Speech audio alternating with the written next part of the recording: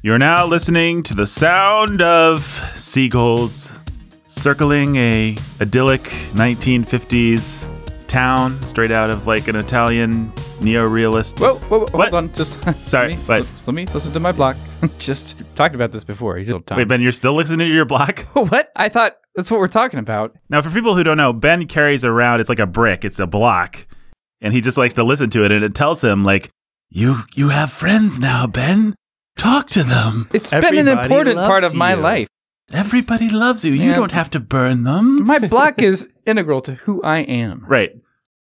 We've never talked about it on the podcast before, but Ben is always listening to his block. Yeah. And so you go ahead, pal. Listen to your block. Thanks, Nathan. Thanks for understanding me. Silencio Bruno. That's what my block said too. Oh man, didn't Silencio Bruno just feel like, all right, we need a thing in the screenplay to go back to. What's it gonna be? It needs to have like we need a hook, a thread that. Yep. This whole movie kind of felt like that was the level that the screenplay was written on. Yeah, and wasn't it probably the name of Alberto's father? Isn't that the idea? Probably, but I don't know. They could have said that. I mean. They sort of gave us 2 and 2. I don't know. They could have done something. No, I don't think they gave us 2 and 2. Yeah. No. I think that's something that you could argue, but I think that's like a headcanon kind of thing.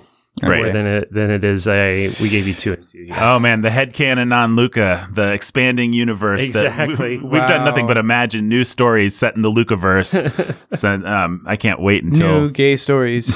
Well, that's all headcanon in my opinion too. So Hey, we'll talk about it. We're here to talk about Luca. And the reason we're talking about Luca, which is a Disney Pixar thing, for those of you listening 6 months from now who are like, what are you guys talking about? I don't even remember that this was a thing.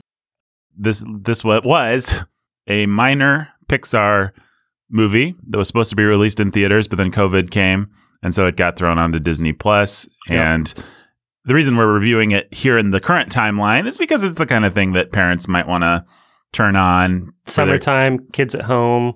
Oh, a new Pixar movie and the Disney Plus app. Pixar's cool. Whatever. Let's try it.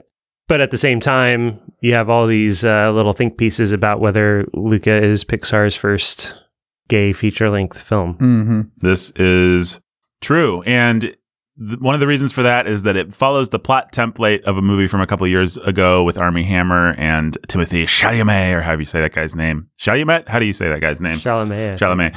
Yeah, called Call Me By Your Name, which was a very provocative gay movie, very celebrated by the queer community. It was a gay coming of age. Gay coming of age. So Chalamet plays a 17-year-old guy who's having an idyllic 1950s Italian summer, I think. Like it's kind of in the style of an old European art film. And he meets this older man played by Armie Hammer, everybody's favorite Lone Ranger. That's Armie Hammer, right? That's right. Yeah. Also everybody's favorite guy with weird cannibalism allegations and stuff like that. And they have a gay romance. And Chalamet grows up and finds his place in the world and is really creepy and gross. And that movie is actually directed by a gentleman whose I don't remember what his last name is, but his first name is Luca. Right. And so this is seen as a direct reference to that. Right. And this being a coming of age story pretty naturally follows the same template. You could make any kind of you could make all kinds of arguments that it is just doing Call Me By Your Name.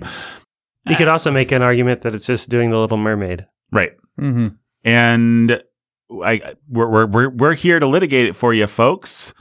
So I want to talk a little bit about the history of Pixar. I think it's a really interesting story, but obviously we're going to talk about Luca. We're going to help parents navigate their way through this latest Disney disaster, or a fine, cute movie that you can watch with your kids. You'll find out. You just have to keep listening. But we're going to first, what is you guys' history with Pixar, your personal history? How do you feel about old Pixar? I think it's worth noting, when did Toy Story come out? I was about to look that up. I want to say 92 or 94 or something like that. I remember being an excited kid. Yeah, it's worth 95. Okay. So it's worth noting that we do not approach the Pixar story entirely from the perspective of parents or old people who this stuff was not principally designed for. There were there was a long stretch where these movies were made for us. We were always, I guess, a little bit old, except for maybe with Toy Story 1. Yeah, I was like 12. Yeah. But even by Toy Story 2, I remember it having the stigma of, it's a kid's movie and I'm a teenager. I still enjoyed it.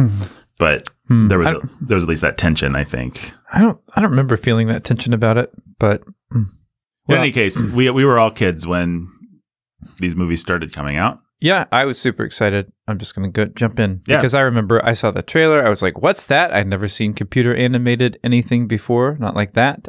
I'd seen super crummy computer animated Saturday morning cartoon shows like Reboot, which is horrible, but nothing like that. And so I just thought, man, this looks fun. Buzz Lightyear is like going down this Hot Wheels roller coaster into a loop onto a ball, whatever it was. And so we were really excited.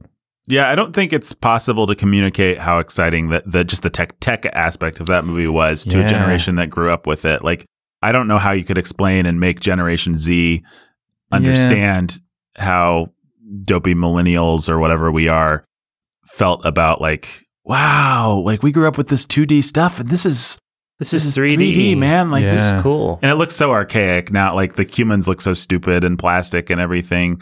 But man, Toy Story seemed so state of the art. And then it was like this funny buddy story. It had Tom Hanks and Tim Allen in it. Yeah. Right? And you grew up with like Home Improvement and Tom Hanks being cool. And yeah. And it was, it had Ernest playing Slinky the dog. And Yeah. Don Rickles. We were all big Rickles heads, right? John Ratzenberger. Yeah, we all loved the rats. We all called him the Rats. It was just funny. I remember how much my dad liked we were it. such Cheers fans. You know? Cheers, yeah. Although, strangely, my brain can't pull it right now. I want to say Arnold, but that's not right. Norm. Norm. As soon as you said John Ratzenberger, I wanted to just do it, but my brain couldn't do it. That's how big of a Cheers fan. I'm more of a Frasier guy, personally. But I like Cheers. Yeah, no, I like Cheers, too. I've still never seen an episode. I've never seen an episode of Home Improvement either, but I knew who Tim Allen was, yeah. Home Improvement was like the family show, at least for us growing up and lots of my friends. But I think if you watch Full House. If you watch Cheers now, you may or may not enjoy it, but you would be like, I understand why this is pinnacle. This is the pinnacle of sitcomery. Like, they're taking this and they are doing the best that you could do with it. Yeah. You watch Home Improvement and you're like, I guess people liked stupid things. I guess people wanted to see that hot girl hold up a screwdriver or something for Tim Allen. Like, it's pretty lowest common denominator stuff. But in any case, Toy Story was not lowest common denominator stuff. No. Toy Story. It's really fun. It was funny. Can make you cry. Mm-hmm. It had an awesome ending action scene, chase scene. Yeah. Yeah. It was just did everything you wanted. It was a in complete movie. package. Yeah. And then, so Trace, take us through your journey with Pixar since then, Ben. You don't have to talk about every film, but sure. I like Pixar generally. I don't see everything. I haven't seen. There's some movies that I don't know how it is. I never seen Finding Nemo to this day because that was huge, but I never saw it. So someday I probably will. I've never seen what is routinely said is the best Pixar film. Like, it appears on all kinds of lists as number one, which is WALL-E, but I've never seen. That appears as number one, really? I thought WALL-E was pretty mediocre. People just love that first half an hour of WALL-E so much. The first half an hour was great. Yeah, and I've heard it fall. There's a pretty steep drop off. Again, I've never seen it, but I think that first half an hour really spoke to. Maybe it's the messaging. There's kind of a progressive message, isn't there? Like, we're going to destroy the earth with recycling or something like basically. that. We're going to destroy the earth with recycling. It just didn't hold up as good storytelling all the way through. It was fun. It had some beautiful visuals and a great opening half hour. But what's your favorite Pixar movie, Ben? That's a hard one. You brought up The Good Dinosaur on this very podcast. I don't know if you're willing to stand on the I almost am. I enjoy that movie so much, and I find it so emotionally intense, and I think it's I'm probably just dumb, but dumb if I would put that at the top of my list. Not dumb for liking it. What would you say objectively, like, just has to be at the top of the list? It's probably Inside Out. I don't know how to top that one. I would have said The Incredibles before that one came out. Yeah, well, they're both certainly in the running. Yeah, it feels lame to go with The Incredibles, but there's a reason to go with it. It's what, if you put me in a corner and I had to save one of these for posterity's sake. I'm guessing a lot of our listeners man. are like, So much Incredibles, fun. like, come on, why are you guys even having this conversation? It's Maybe so. Maybe. Maybe so. No, yeah. The Incredibles is awesome. It's like the superhero movie you were always waiting for. well, in some sense, it's the victim of its own success because there's the culture has been so swamped with that kind of stuff and the kind of meta takes since then that it's not able to hit with quite the potency. But it's a testament to how great a movie it is that it still actually hits pretty well when you watch it now, even at 10, 20 years down the road. It's almost 20 years old. Yeah. And so you just Wild. think almost 10 years before Marvel, right. the MCU or anything like that. When was Spider-Man? When was Sam Raimi doing? Spider-Man would have been That's in the 2000. No, I always want to say earlier. I always get the 90s and the early aughties. It's not confused. it's not pre-Matrix Spider-Man. No it's way. post. No, it's 02. It's 02. Yeah, so That's just, right. Like, the first Spider-Man movie had come out. 2 years before that. That accounts for some of the letdown I felt in like Spider-Man's action sequences because the Matrix had already come out, and you were like, now they're gonna do Spider-Man, and then you were like, oh, well, Yeah. Well, It's true. by that point, the Matrix had already been parodied a million times. Like Shrek and yeah. other. Oh, I forgot crap. Shrek has Shrek a ruins lame- everything. What a stupid movie. We Oh. have to talk about Shrek one day At some on this point, we'll do. podcast. We Fine. should just do Shrek. We are going to do a 3 to 4 hour podcast on how bad Shrek is. To Yeah. this, I plight my trough. Oh boy, I'm looking forward to that. It's gonna be great. Jake, your Pixar experience? There are 24 Pixar films. I have seen 21 of them. Wow, I've never seen any cars or planes or anything. Planes is not Pixar. Planes Let us isn't be very Pixar. clear. Wait, Yeah. what? No, it's just a riff on Cars and its success. So Lasseter became the chief creative officer of like all of Disney, and then he said, yeah, you guys over on the Disney side can do this crappy planes thing. What in the world? I had no idea. Yeah, no, it's not Pixar. Pixar has some standards. Not enough not to do Cars 2, but enough Worth not to do Cars 3. or Cars 3, but enough not to do planes. So can you guess the 3 that I haven't seen? Good Dinosaur. Yeah, that's one. You I'm sure you've told me. I've Wall-E? seen Onward and I've seen Wall-E. no, Soul? no, no, he you've hasn't seen seen Soul? Wall-E. Yeah, I haven't seen Wall-E. That's right. Finding Dory. Finding Dory's the other one. Is another one. Brave? And Brave's the other one. Yep. I haven't seen Brave or Finding Dory. Everyone hates Brave, right? Yeah, even feminists hate Brave. Like, Brave is just, everybody kind of agrees it's not a great movie. Huh. Yeah. So I just Hate is strong. There are people that have affection for it, but it's just not a well-loved movie. I don't think. I kind of want to see Yeah. it now. Now that I we're just, talking about I just Pixar. haven't. I never bothered with it.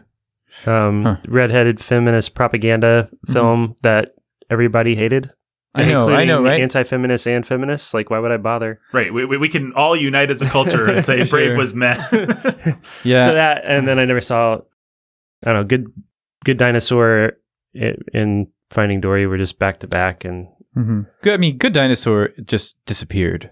Like, Right. No one heard. No, everyone was like, "What? There's a Pixar movie out in the theater?" Good Dinosaur just basically didn't happen. They didn't know how to market it, Yeah. and how would you? Well, they thought they could just say Pixar. Pixar and Pixar Dinosaur. and dinosaurs. Which Nope. I think- turns out not enough. A few years before, maybe. Mm-hmm. Yeah. Well, I love Pixar. I think Pixar is a testament to, well, what am I trying to say? The fact that I love Pixar is interesting because they have enjoyed so much mainstream success that contrarian teenage Nathan, you would think, would be like, ugh, I can't like this. But Pixar's so good that they will accept no contrarian view. Like, you can go into a movie like, oh man, I can't believe my girlfriend dragged me to this. Oh man, I can't believe I have to go with my little siblings. Oh man, I can't believe it's Christmas and our family all wants to go see this instead of the cool movie. And I've been in most of those situations, if not all of them. And it's like they win every time. It's like, Yeah. I don't want to be Mhm. here. I don't want to watch this. And then they're like, let me just saw open your chest, rip your heart out, and force you to like and, this. and steal it and do whatever I want with it. It's true. It doesn't matter what. Oh, Coco, this whole concept seems gross to me. I don't like corpses. This is a beautiful, fun, exciting. Cut to 2 hours later, tears streaming down his face. the only real miscalculation I really think is Up when it comes to that sort of thing, because they did it so effectively in the first 5 minutes of that movie that they left me feeling just used and abused. Well, Up is an interesting case for me because I turned it off after that and I went to bed. I was watching it at home and I was so devastated. It was like, okay, well, that was a devastating short film. No, I'm not really interested in watching some old guy with some balloons now. Right. Mm-hmm. And so I saw it in theaters with my wife. Yeah. So just like, or maybe even, so what was that, 2009? So yeah, I think Amanda and I just saw it in theaters. For me, I was 11 when Toy Story came out, and you just growing up with Pixar was unironically liking Pixar movies to these are cool, fun date movies. Especially, you're a Christian now and you still need to see a movie from time to time. Still need to see a movie from time to time. It's a good date movie. It's a good date night movie. Whatever, fun, family friendly. Well, it's a testament to how effective they are in telling real family films, real family entertainment for every age, like a classic Hollywood movie, like Hollywood used to be able to do. Pixar really is in the legacy of the people that made Wizard of Oz, or just some of these classics that we talk about. Yeah, Amanda and I watched Luca last night after we put the kids in bed, and it was fine. It's not, and it was nice. It was fine. It wasn't like, oh man, why are we gonna watch this movie? Mm-hmm. I tried doing that with Madagascar Part 2. Yeah, exactly right. Yeah, why are we wasting our time watching this movie without the kids here? It's like, no, this is actually probably, you can trust Pixar to just be a nice movie experience by yourself, with your wife, with the kids. Yeah, any iteration. You really can just be a man by yourself and enjoy it. It's better with your wife. It's better with your kids, whatever. But they throw it on at a college group, Yeah. You can have fun with it at youth group. Yeah, it's nice to be able to throw on a Pixar movie at a youth group event. No, there's going to be minimal references to the fact that people have butts and isn't that funny. Yeah. And as opposed to DreamWorks, which is that's the entire point. That's to use the vehicle of animation to groom your kids into sodomy.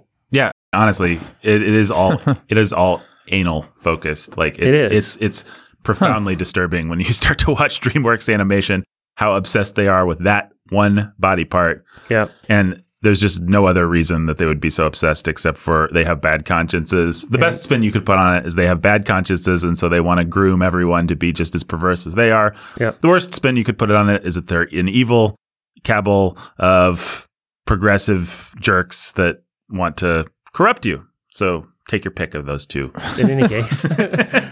Seems like the same thing. They're subconsciously corrupting you, or they're just consciously corrupting. Yeah, it really doesn't matter. It's awful, awful stuff. But DreamWorks, pretty light on that kind of thing. Wait, Pixar. But DreamWorks. Sorry. No, Pixar, very... And by the way, while we're on the subject of DreamWorks, it really does make you hate Steven Spielberg. As an executive producer, as someone who has so much control, he has been responsible for... I love Steven Spielberg, but if you look at, we've been going through Proverbs at Church of the King. There's so many Proverbs about you will know a man by his friends kind of stuff. Be careful who your friends are. And Spielberg has just been associated with so many people who do that kind of thing. And also, he just seems to like to do that kind of thing. So, right. And he feels like one of those Jewish people who really likes to take our Christian Lord's name in vain and make sure that his characters in his movies do that. So there are two places where Spielberg's been grooming us for his entire career, and it really makes him disgusting, even though E.T. is great. Anyway, that was a sidebar. Now, have I said what I think about? Yeah, I said what I think about Pixar. I love Pixar. I have some big blind spots when it comes to Pixar. I've never seen WALL-E. I'm just looking through the list here. Never seen The Good Dinosaur. Never seen The Good Dinosaur. That's a big blind spot. I guess WALL-E is my big blind spot. I guess I've seen most. I have not seen Toy Story 4 or onward, so I'm a little behind. I turned off Soul. I found it very profoundly creepy and disturbing. I'm fine if people like it, but I personally, just the whole concept of we're on a conveyor belt to some kind of afterlife is really scary somehow. Like, I don't like that idea, and I'm not able to disassociate from it enough to, it's just a cute metaphor or whatever. So I'm not saying you have to be that way, but that's how I was. So I turned off Soul. But so, yeah, these are my thoughts. Best Toy Story movie, Ben? This would tell one a lot about one. Oh, dear. Tell a listener a lot about you. The one that I just had the most affection for was 3, actually. I think objectively, again, I'll bring up Amazing Spider-Man 2 if you ask me what Spider-Man movie I like the most, I think you're squarely in the mainstream on this one. I think everybody would say 3. Really? 2 is the masterpiece. That's what people say. That's what I think objectively 2 is the best one. I think 3 is the one that it's sort of like, well, I think they managed to do what it's like Return of the Jedi, or it's like Back to the Future 3, or it's like An American Tail, Fievel Goes West. It has a lot of the things that you love about the first 2 movies, and it's fun, and I don't know. But then it's still like, really emotional. What if we had this big gut punch at the end? Yeah. It's when people say they love 3, what they mean is they love we're all going to join hands as we go into the furnace together. And then they love what's his face, the kid. Andy's grown up, and so it's a really nice way to kind of process mortality and all that kind of thing. Which the Toy Story movies in general. My metaphors were all wrong and terrible. I apologize for that. Wait. Did I accidentally insult you? No. I apologize. No, you didn't accidentally insult me. I was just remembering that movie better. Oh, yeah. No, yeah. Oh, what? I know what you mean, but... Yeah, the direction I was going was more like they figured out the things that people like about and just sort of reprocess them, but they did take things farther, and that's right. Well, that's what's weird about the movie, though, is that you remember it that way. I think you're actually getting at something, which is the first 2/3 of that movie are kind of Back to the Future 3, but then it's like if Back to the Future 3 ended with this awesome emotional Doc dies and Marty finds his place in the universe. Exactly. Exactly right. Yeah. I think it tries to bring closure to the series. Right. And it does a good job. Yeah. And it's weird to me that they made a 4, and it's interesting to me that I've never bothered to. Well, it's they really did close it really well with Toy Story 3, and the only thing that they could do with 4 is subvert what they did with 3. And they do it effectively, and they do it well, but I don't really like it. Yeah, I think Toy Story 4 is a weird... It's so beautifully done.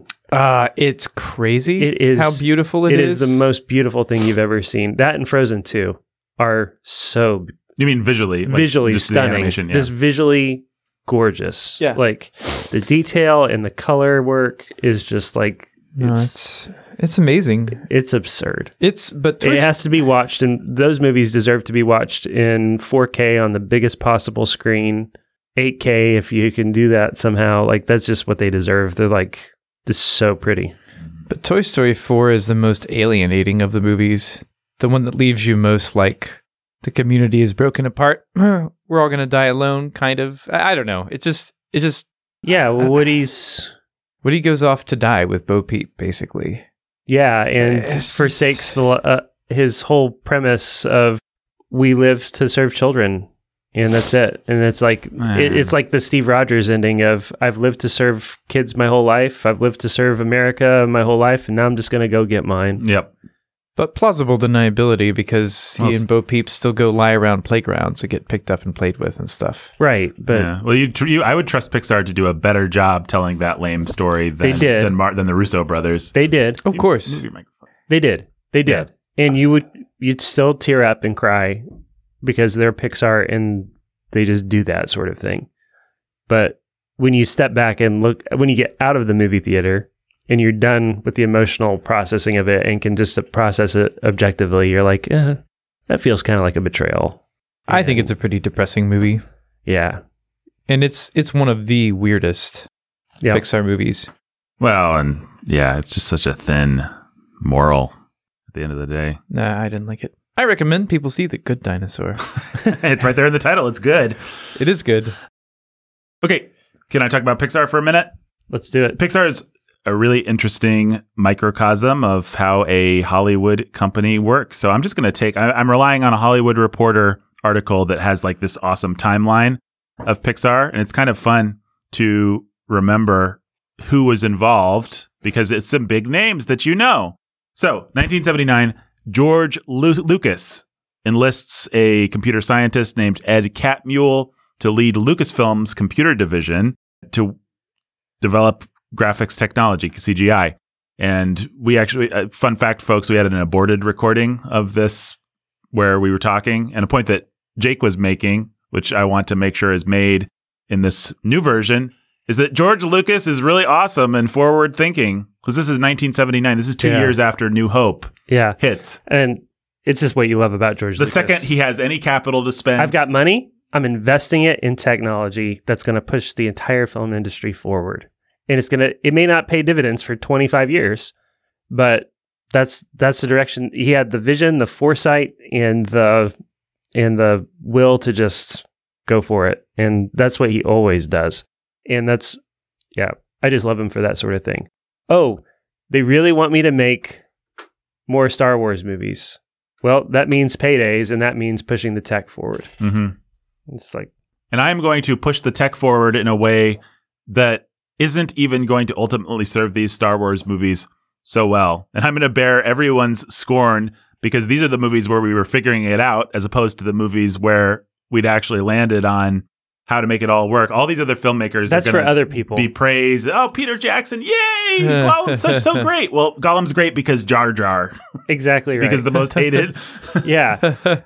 And then you're still paying James Cameron, or even everything today is built on the fact, everything you love today that's CGI is built on the fact that George Lucas decided, one, in 1979 to invest in this company, and two, in the 90s to burn his prequels on pushing everything forward in terms of CGI. And it really is, talk about the hero's journey. George Lucas comes in, he saves Hollywood. Hollywood has gone so far. What's the nice way of saying when you go inside yourself and it's a bad thing? Hollywood in its own navel. Yeah, Hollywood has become so navel-gazing and artistic and all this and sexually debauched. And George Lucas comes and he saves the day and he says, we're just going to do fun stuff and make money. And they're like, wait, you can do that? Hey, this is great. He changes the industry. Made Francis Ford Coppola sad. Yeah, made Francis Ford Coppola and Scorsese sad, but hey, they both ended up making lots of money too. So I think we're all doing okay. Coppola sells wine to people. Well, the thing is, you don't get to be Scorsese or Coppola unless you have a George Lucas for people to be rebelling against. Well, and wanting something. Somebody needs to make the movies that make money. Yeah. They can say, okay, here's 10 million, Marty, go make Last Temptation of Christ or whatever thing that we know everyone's going to hate. Right. But where's that 10 million coming? It's coming from Star Wars Spielberg. Or something like, or Jaws or whatever. Right. It's because we have a couple guys that can make money that we can do anything artistic. And that's always the way it's been. And so I appreciate your George Lucas's. But he comes in, he saves the day, he defeats the evil empire. And then just like a proper Campbellian mono myth, he's not appreciated. He can't make his peace. Frodo can't just settle down in the Shire. And so he pushes on. He gets on that boat and he sells his company for $1 billion to Disney and lives to watch them destroy everything that he built. Well, he has a couple guys on the inside that. Yeah, while a new generation of heroes arises to maybe save the day from the evil empire. Yeah. So, and that would be your Filoni and your Favreaus. So it maps perfectly, and be careful of the stories you tell because you might be telling your own. Oh, the Ville.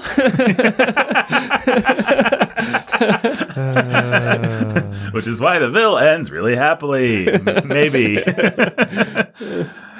So anyway, George Lucas is awesome. I love that it's 79 that he's developing CGI. It's like the second he has, in 76, George Lucas is nobody. He's a movie brat that they're thinking about, should we give money to him to do this Star Wars thing?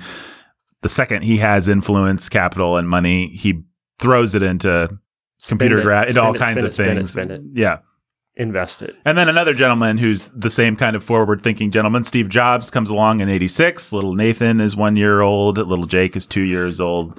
Little Ben is 4 years old. Can you do math? What year were you born? I'm learning. So Steve Jobs purchases Lucasfilm's computer division, launches it as a company named Pixar. That same year, 86, they make this short called Luxo Jr. It's Luxo's little lamp, the iconic lamp. And then they go to work, and that's actually John Lasseter, who's brought in as a creative, as an artist, to do this. He does that short. It wins the Oscar for Best Animated Short. 95. And here's the thing. Disney Renaissance is happening. Right. The 2D animation stuff is like back in power. Like, and these guys are like, yeah, we're just going to be what's next. Like, we're not investing in that. We are not going that direction at all. We're going to be the next big thing. One of the fascinating things about the Renaissance is how quickly it was just stamped out and destroyed. Like, yeah, Toy Story hit the scene. Yeah, Toy Story hit in 95. It's over. They changed the game. It's over. Yeah, you have a couple of years of things that were already in production, Lion King, stuff like that, but it's over. So that comes out November 22nd, earns $245.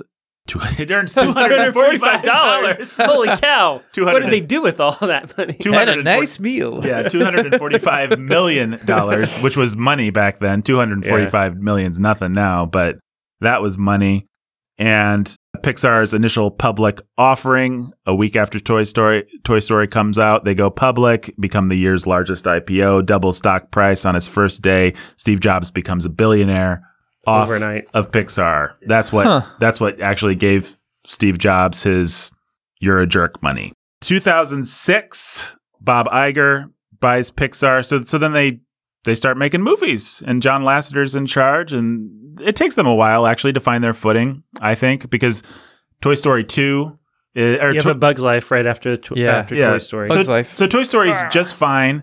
I love Toy Story. It's a perfect movie in a lot of ways. It's also a movie that plays it pretty safe. Like, we're going to do a buddy formula story. We're going to hit all these beats, really predictable, done really well, but and in a world you've never seen before. Yeah, but they're being smart. They're saying, we have this crazy world, we have this crazy technology. Let's not challenge people's sense of narrative here. That would be the dumbest thing we can do. Let's play it safe. But Toy Story plays it very safe. And then Bug's Life plays it really safe too. We're just going to do the Seven Samurai plot. Right. You know, evil Kevin Spacey's cricket guy is beating up our town, and we got to go find some Hopper. Yeah, Hopper. And I like Bug's Life, but it doesn't really hold up as like a great iconic classic. No, I mean, we watched it all the time as kids, but that was because lack of options. Yeah, it's not one that followed you into your adulthood. And no, it's not like I've not gone back and had any desire or inclination to show that to my kids. I think they find their stride with Toy Story 2. And Toy Story 2 is, Disney already has this deal with them. And Disney's like, we need sequels. We need product. Hey, did you see Return of the Jar? Did you see Return of the Jar? That made a lot of money for us. That made $245 for us. Did you see Return of Jafar? Like, we're pumping out this crap and kids will pay for it. Can you pump out some crap for us? And so Disney basically has a gun to their head. Do this sequel for us. Turn it out quickly. And they're just like, nah, bro, we'll keep your fast schedule since you have a gun to our head, but we're going to just, if it's okay with you, we're going to go ahead and make a masterpiece. And it's going to ask questions about mortality and death and being left behind. And we're going to get Joan Cusack to sing a really sad song. And we're going to rip everyone's heart out of their chest, Temple of Doom style, and then lower them into the lava of existentially dealing with your place in the universe. And then bring them back up as people who have seen Toy Story 2. And we're going to throw in a great Star Wars joke back when it felt fun to actually reference things and do references. Back when I Am Your Father actually felt like a cute reference you could use. And we're going to throw in all kinds of little jokes. And this is before DreamWorks and Shrek and everything have ruined this. We're going to have the dinosaur chase after the truck, and it's going to be the same shots sequence from Jurassic Park and the little mirror that says items may occur I speak English, folks. Objects in mirror are closer. Yeah, items may occur. Objects in mirror are closer than they appear. That's a nice philosophic statement, isn't it? Items may occur. I like it. That's like ontology 101 right there. 2006, Bob Iger buys Pixar. But again, I still can talk well. Talk good. So Pixar has this string of masterpieces. 2006, WALL-E is the big year for them. This Cat Mule guy, who was just the computer programmer that Lucas hired way back in 1979, becomes the president of both Pixar and Walt Disney Animation Studios. Lasseter becomes chief creative officer of both of them. WALL-E in 2008 wins the Best Picture. Up in 2009 opens Cannes Film Festival, big deal. Toy Story 3 in 2010 grosses $1 billion worldwide. So Pixar just has this string of storytelling success, financial success, everything. They really do become the one-stop shop.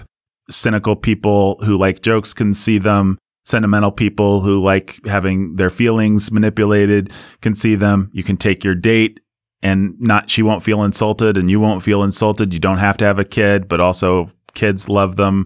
Just really the perfect Hollywood entertainment entity. It's just great. And much of its success is predicated on having a great story department. And as much as Pixar has done all this PR over the years about like, we're all open-handed and we live in a big Google kind of complex. Super collaborative. Everybody's involved in everything and nobody can claim credit for any one thing. Yeah. The janitor made an offhand comment and now he's our chief executive, of whatever. Yeah, that's the narrative they want to tell. Never believe that narrative. It's never true it certainly wasn't true about Apple. It's only true about Warhorn. Yeah, it's only true about Warhorn. Well, you can have brain trusts and that's what Warhorn kind of has, and that's what Pixar has. So Pixar had a group of 5 guys. They were literally called the Brain Trust, and it was Lasseter. John Lasseter was in charge, and then you had Pete Docter, famous as the director of Up and of Soul, and Inside Out, and Monsters University, and Monsters University. Sorry, no. Yeah, Monsters. Thank you, Inc. So Pete Lasseter, he's a very Pete Docter, very conceptual guy. He wants to ask big questions about the universe, about personality, about this kind of stuff. Then you have Andrew Stanton. And what is Andrew Stanton? Finding Nemo. Okay, yeah. And WALL-E. And then you have Brad Bird, who is famous for The Incredibles, also famous for going on to a career as a not animated director. Plus Ratatouille. Yeah, and Ratatouille. Yeah, and before any of that, The Iron Giant. And but really, and he was an animation consultant. He helped set the tone for The Simpsons and everything like that. He's just a big animation guy. But Brad Bird moved out of animation and into live action stuff. But obviously a genius. We've talked about him on this podcast before. Yeah. And the reason I said The Incredibles is because I think The Incredibles is probably what they're going to have to carve on his tombstone. I just can't imagine. I love Ratatouille even more, but I don't know. And The Iron Giant is maybe my favorite animated film. Right. And I don't disagree with any of that, but the first line of his obit when he dies will be is The Incredibles. The director of The Incredibles dies will be the headline. Yep. He would have to make some kind of masterpiece to exceed that. Yeah. To ever scrub that off of his tombstone. Mm-hmm. And then which his forthcoming musical may be. Yeah. If anybody's going to pull another one out of his hat, that's just genius. But you got to appreciate. So I'd say in the last decade, Bird has swung and missed as much as he's swung and hit. But man, he always swings big. Incredibles 2. I don't like it. I don't think that it's a good movie, but it's a swing. And I've never seen Tomorrowland. Apparently, it was a big swing, and apparently, it was a big miss. He always has something to say. He always has something on his mind, and he always. Except when he's doing a Mission Impossible movie. Yeah, then he was just like, all he has to say is, "Here's some fun action." Right, I'm going to make this as much fun as possible, and he did. Yeah, well, it's still that same conceptual kind of brain. Like, I love spy movies, I love action movies. What did Spielberg do? Like, how can I look at this and how can I just polish it until it's just better than everything else? And he's just Brad Bird's a genius. And then there's a fifth guy. I don't even remember who he is. He's not important for our discussion today. But they had a brain trust of 5. And the problem is, well, there are 2 problems. Number one, Lasseter became the chief creative officer, not just for Pixar in 2006, 2007, but also Disney. His attention began to be spread all over the place. And you saw the fruit of that in like Frozen and in a lot of Disney success. Right. Lasseter was also consulting on their theme parks. He is just like, he's a genius and they wanted him everywhere. Yeah, but it meant that reason. For good reason, and it made everything better. But Pixar suffered a little bit. You started to see more sequels, more Cars 3 and... Yeah, well, Disney wanted their name Right. to be bigger than the name of Pixar at the end of the day. Yeah. And that's why they bought Pixar in the first place. It was not just because they wanted to add Pixar. It's because Disney couldn't stand being subordinated to Pixar. Well, people may have heard of a principle. It's called the Peter Principle, or I think Scott Adams adapted it into the Dilbert Principle. And it is that employees are promoted based on their success in their current position until they reach their level of incompetence and are no longer promoted. So the idea is that in any company or institution, people just keep rising until they become incompetent and the organization falls to pieces. And I don't think that that's always how it works or has to work, but I think that that's actually a good way of understanding what happened to Pixar. So Lasseter just keeps stretching and he just keeps being a genius. But then suddenly he's the genius who's in charge of everything and everything's okay. But there's a good argument for keeping Lasseter on as just your Pixar guy and letting Pixar just be awesome, as opposed to everything being okay. There's not a good corporate argument for that, but there's a good artistic argument for it. But hey, we're here to make money. Mm-hmm. But what happens in 2017 is that the Me Too movement sweeps the nation. Lasseter gets Me Too'd. It's a mild Me Tooing. Like he was hugging female employees too long. He was creating an environment that was on blah, blah, blah. It's not like he had any kind of perverse act that you could really pin on him. And it's Disney's PR machine. They didn't go super public with a lot of what it was. But in any case, he goes on a sabbatical. And at the same time, in the same year, Skydance decides that it's going to start an animation department. Right.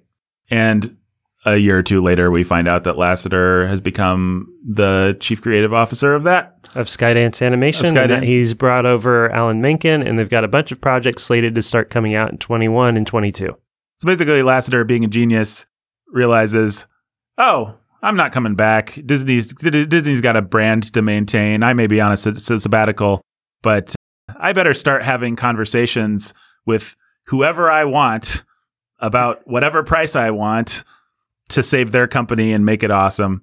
And so that's exactly... Yeah, and Skydance is they have the Mission Impossible movies, they have the Star Trek movies, they have Jack Reacher and Terminator properties and Top Gun and G.I. Joe. And right.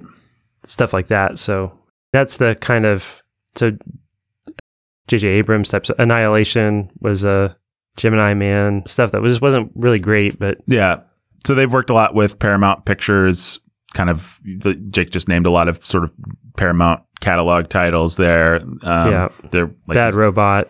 Yeah. J.J. Abrams. Right. And that's all, that whole group is kind of associated with Apple as well. And you'll see a lot of Apple. So Skydance Animation just released its first short as an Apple TV exclusive.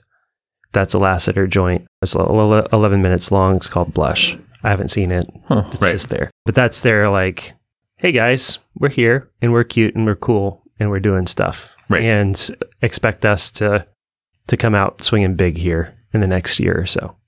Right. Well, so returning to the Dilbert Principle or the Peters Principle, Lasseter's gone and then everybody kind of gets promoted into places where they're not as good. So Brad Bird gets promoted into being a live action director. He's pretty good, but also he makes Tomorrowland and Incredibles 2 and a bunch of things that don't hit. I guess Incredibles 2 hit, but does anybody really love that movie? Maybe they do. I don't know. I don't love it. Kids love it. Yeah. Tomorrowland didn't hit. He's made at least one other that it's not popping into my mind because it didn't hit. Well, there's the Mission Impossible. Yeah, Mission Impossible. So Brad Bird's the exception, really. He did a good job. He's landed. But Stanton gets promoted to do this thing called John Carter of Mars, which nobody liked, and I would have loved to have liked it, but it just wasn't good. He gets promoted into live action, and it's a mistake. And they throw millions of dollars behind John Carter, and John Carter just doesn't happen. Pete Docter now is the chief creative officer of Pixar. He's the guy that did Up and Soul and Inside Out, and he's a very sensitive, shy, retiring. Lasseter, if you've ever seen him, he's got a Hawaiian shirt and he just fills the room with energy, and he's like one of those kind of producer guys. Apparently like to hug people and all that. He's a very outgoing type guy. Docter's very retiring. All of Docter's PR and the interviews and stuff has been like, we had these 5 guys that were running everything. We need women. We need black people. We need LGBT. So we've established it that we're going to have this and that and then the other thing. And our brain trust is now 50 people and they're represented, and at least 50% of them are this or that. And I don't know how much of that is true. I don't know how much he ultimately still relies on the same 3 or 4 white guys to ultimately make the decisions. Because Pixar always would have said that, like we said at the beginning, that they cast a wide creative net, even as they basically had a five white guy, middle-aged white guy brain trust. So the group kind of fragmented. That was the brain trust. Disney asked for a lot of sequels and got them, including 2 Cars sequels. Lasseter spread his energies and then he got Me Too'd. So these are all some of the reasons behind why Pixar is not exactly the trustworthy entertainment brand that they were circa 2005, 2010. Yeah. They felt a lot of pressure from Disney to do a lot of sequels. One thing that Docter said, and it might be PR or it might just be a real creative vision, only time will tell, is he said, we need to do less sequels. We need to at least have a 2-to-1 ratio. We need to do 2 new properties for every Cars 4 or Toy Story 5 or whatever. And fair enough. That's what any idiot looking at them would say. Like, you guys made your brand on bold, imaginative stuff. Why are we getting Monsters University? Come on. Even if you liked Monsters University, that can't be Pixar's bread and butter. Mm-hmm. And it can't feel like Monsters, Cars, and Toy Story is just, no, we need something. There are so few entities that you can sell people. You can sell an audience on a star quality. Like, oh, I'll go see anything that Tom Hanks does. You can sell them on a proper IP. Like, I like to see Marvel movies. You can sell them on a genre. I just see every horror movie.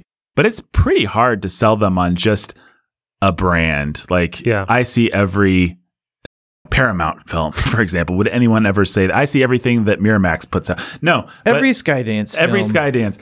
Nobody thinks that way, except in rare occasions. And Pixar was one of them. They had so successfully branded themselves that it was just like the new Pixar's coming out. Yeah, well, they were and again, some of this is Jobs. Like, they were the Apple of the film industry. It's like, well, everything Apple does is going to be quality, and that was true for the new model. Oh, Steve Jobs wants to sell me this kind of thing. He wants to sell me a pen. I had better buy it because it's going to be awesome and change the way that I think of pens. Everybody's going to be talking about Steve Jobs' pen, so I don't want to be the one person that doesn't have Steve Jobs' pen. And it will be cool. Right. Steve Jobs has some pocket lint? Okay. Here's $1,000. We're revolutionizing pocket lint. Yeah, this is great. Man, my pockets feel so accessible and easy to use. That really was what Pixar had done. And it's so rare you can't do it with brands, and brands do it all the time. But in the entertainment industry, it's usually linked to a personality. Nobody knew who Lasseter was. They all knew who Walt Disney was in the first half of the 20th century.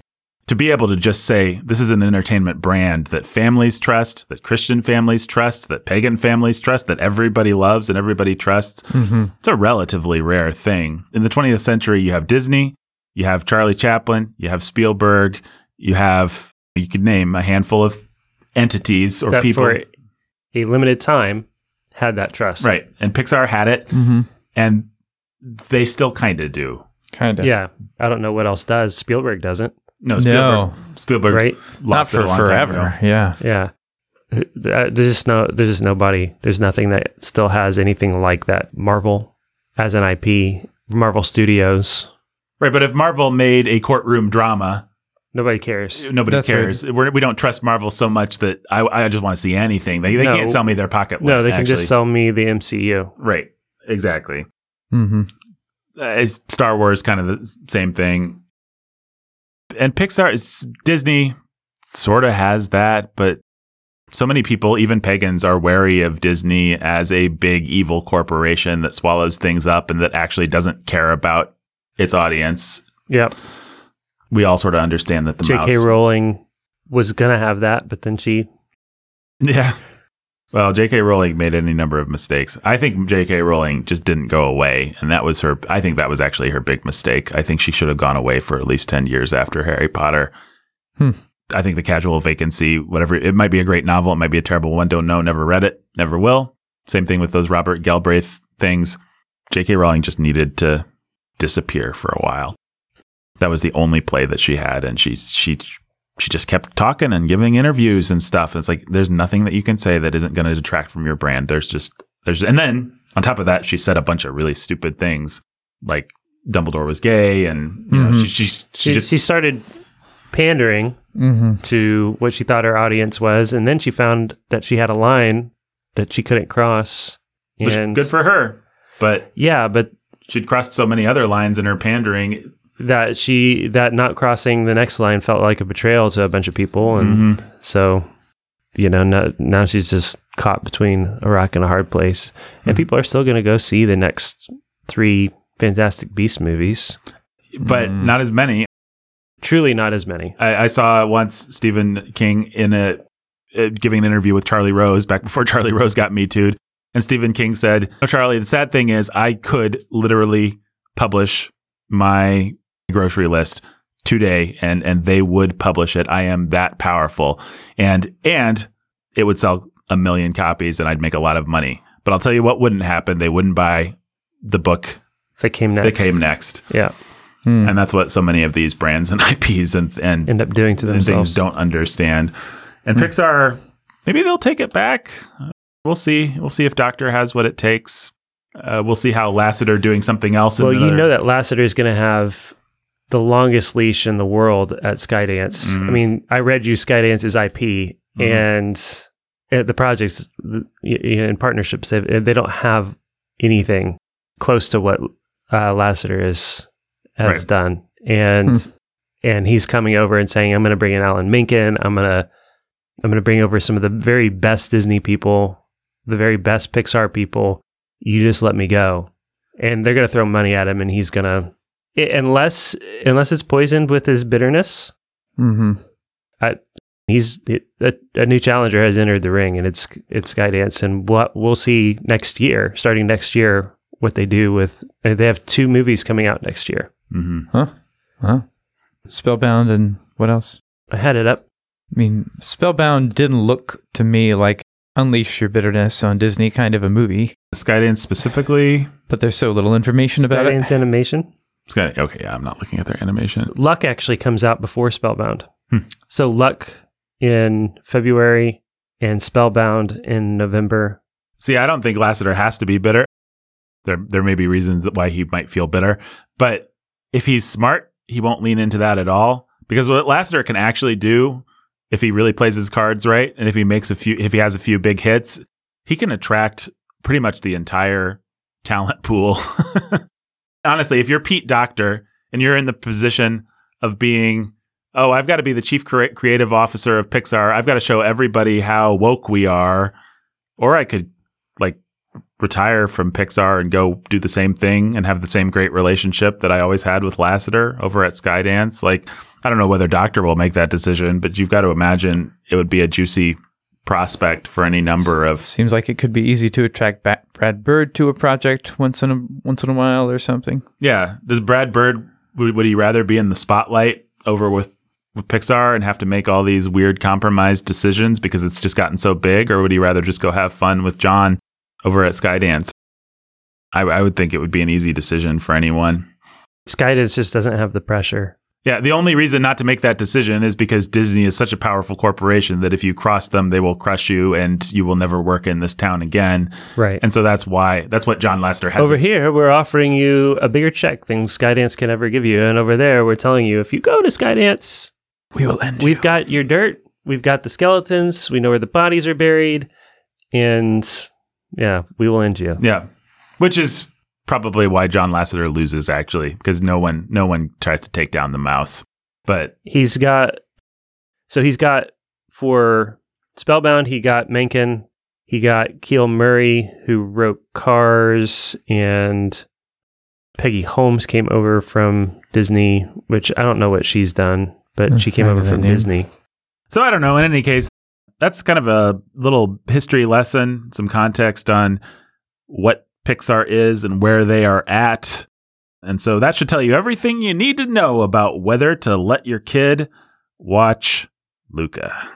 I know what I need to know. Yeah, I do too. I watched it. Luca is positioned interestingly. It's minor Pixar at a time when I'm not sure Pixar can really afford to have minor Pixar. They really need to be having these things hit. Mhm. And Onward didn't really hit big. I think you guys have both seen it and both liked it, right? Yeah. Yep. But I don't know that it made a Onward's better than, I don't know. Soul. Yeah. Well, I think it's Onward's better than Luca. I think it's better than Luca and Soul. I haven't seen Soul. Yeah. I turned Soul off, as I said, for entirely personal reasons. I didn't like it for conceptual reasons. I didn't like the trailer. I was really irritated. But I don't know. Conceptually, I don't like it. I might be able to argue that my personal reasons are, in fact, solid objective reasons. I'm just not prepared to do that right now. So that's why I keep adding the little asterisks to it. But in any case, Luca. Bright, colorful, fun. Sweet. Yeah. Cheap. What did you say? Cheap? Cheap. It gets really cheap in the end, in my opinion. Yeah. It sells out, I think, I think the first 2/3 set up a stronger close. I would argue this movie has a great second act, and the third act is pretty weak, like you were just about to say. And I think it's cheap. The first act also pretty cheap, I think. Yeah. the first act was just like They move so quickly through the Little Mermaid material. exactly It's just right. like, That's what I was this going to isn't say. a The first real act is just world like, let's get through the Little Mermaid setup here. I couldn't believe how quickly he became a human. Yeah. Yeah. It was super fast, wasn't it? Like, we didn't have time to really. They were just like, "Hey, he's a guy. He longs for something." Well, part of what they did is, if we just throw in a couple references to the Little Mermaid, that's all it's going to take for people, and let's not belabor it. And so we got some sea junk, and a literal, like, a whole new world reference, and then boom, it's over. But you still have to. I'm all for cutting to the chase in these kinds of. There's so many movies these days that spend so much time on obvious plot points. Like, we know he's going to accept the mission. We don't have to spend too much time with him rejecting the call, whatever. But also, you have to make the stakes clear and land emotionally. Right. And this movie is so quick. It's just like, yeah, he longs. It would be like if Little Mermaid didn't have part of your world. If you just cut out that number, Yeah. and you just told everybody Ariel really wants this, and now she's got it. Well, also Luca is like I said a whole new world, didn't I? Yeah, I know. Yeah. Sorry. But we knew what you It's meant. okay. You Yes. meant, you meant part of our world. Yeah. Yeah. Well, Yeah. also Luca's like a fish shepherd, and that's supposed to matter. But then Yeah, it's but like, then but it's then, like, then no, he leaves you his did post, to- and the fish are fine. You don't get just- much of a sense of a world under Yeah. a whole new world under there. Well, as soon as it's convenient to him, he can just start rounding up the sheep for his one-armed fisherman father figure that we just now accept. Right. Right. It doesn't make any sense. Right? Oh, the sheep are that I'm supposed to be protecting, and that I'm scared of it. That they graze over here at this time of day. Yeah. Yeah. I didn't Like, think. there I are a didn't lot even of give really that enough cheap thought things. last night. There are a lot of really cheap things like that they just really want you to accept. Oh, I even said it out loud going into this. We are arcing out of the water, and as we arc out of the water, we go human, and then we come back in, and that's Mhm. enough to dry us off, enough to be fully human. I Mhm. said, as soon as they get into that town, all the rules will change, and the slightest touch of water will be a threat. Mm-hmm. Yeah. It's like, well, they got clothes on, and they just came out of the water, and suddenly they're human. It's just like, Morning dew does it to them. yeah, the morning dew Yeah, does it yeah. to them. The slightest, you Yeah, know, that is very splash of, But they can eat food which contains hydrogen content and oxygen content, I I know. dare say. ice cream. You know, Yeah. Whatever. Yeah. it's just like you have to.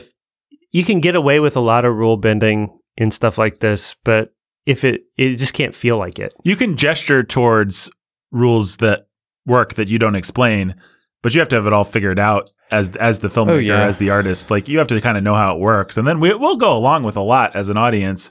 But what Yeah. you can't do is just Blatant say contradictions. I never really figured it out, and who cares? You want the story to work this way. Right.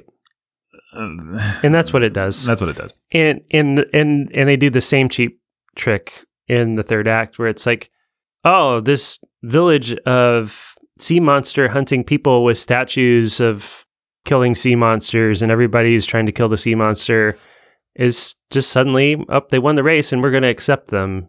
Right. And mom and dad now, after all this time, are just like happy. They're happy to be in the above world. And they've learned a lesson about how bad of parents they were. And yeah. I felt like the whole time, like what? This wasn't earned. It wasn't earned. And if you're watching it the whole time because you're like, you read something about Is Luca a gay movie? Then you're trying to figure out the messaging. What you realize is the film doesn't know its own messaging, except unless it's the most, which I think it is, the most generic kind of messaging. It's not particularly gay. Which is a sweet little coming of age friendship story. And it's got its touching moments and stuff like that. And it still can jerk a tear from your eye, and it's just fine. And it's still going to have gay primed lines like, there will be some people who will never accept him, but I'll always be able to find the ones who do, which is like, in our context, that's just primed. That kind of line to... Yeah, but like we said at the top of this hopefully not the aborted... Maybe it's new, maybe we already said it, but go ahead and say it, whatever it is. In any coming of age story, you can have a queer reading on it. Right, just like Ratatouille can have a queer reading. Yeah, but it's still felt. But you can have a more or less intentional.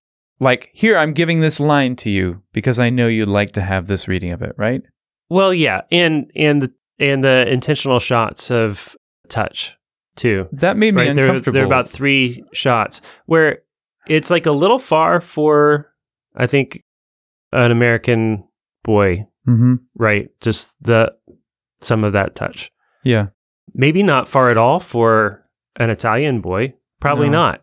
Or a Spanish boy or something like some other culture, right? Yes. That is more affectionate and maybe more healthy in its... Well, it's worth saying this director is Italian. Enrico Casarosa is an Italian storyboard artist. Yeah. And so I really just forgive it that, because I think it's like we talk about all the time.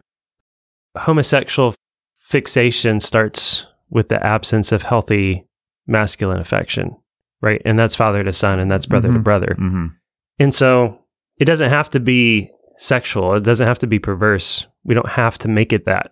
You can read it that way, and that says more about you than it does about what's objectively going on in this movie. Yeah. Well, it's an interesting movie to think about that in regards to, I don't know. I mean, in that sense, you could argue that it's an anti-gay movie.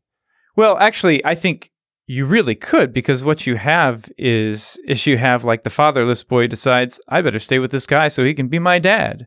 And the other boy is like, I'm going to go with this girl. And so... And we're going to have healthy brotherly affection. That's not possessive. That's not possessive or sexual. Mm-hmm. That's right. Along the way.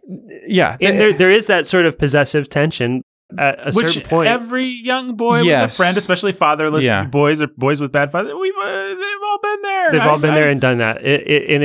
I was just like, okay, if this is gay, then me and all my friends were gay. And yeah, we were. We come from a gay culture and we didn't have dads, but we weren't gay. We weren't gay. It was just like, hey, you're fighting over who's going to be whose best friend. And then when girls come into the picture...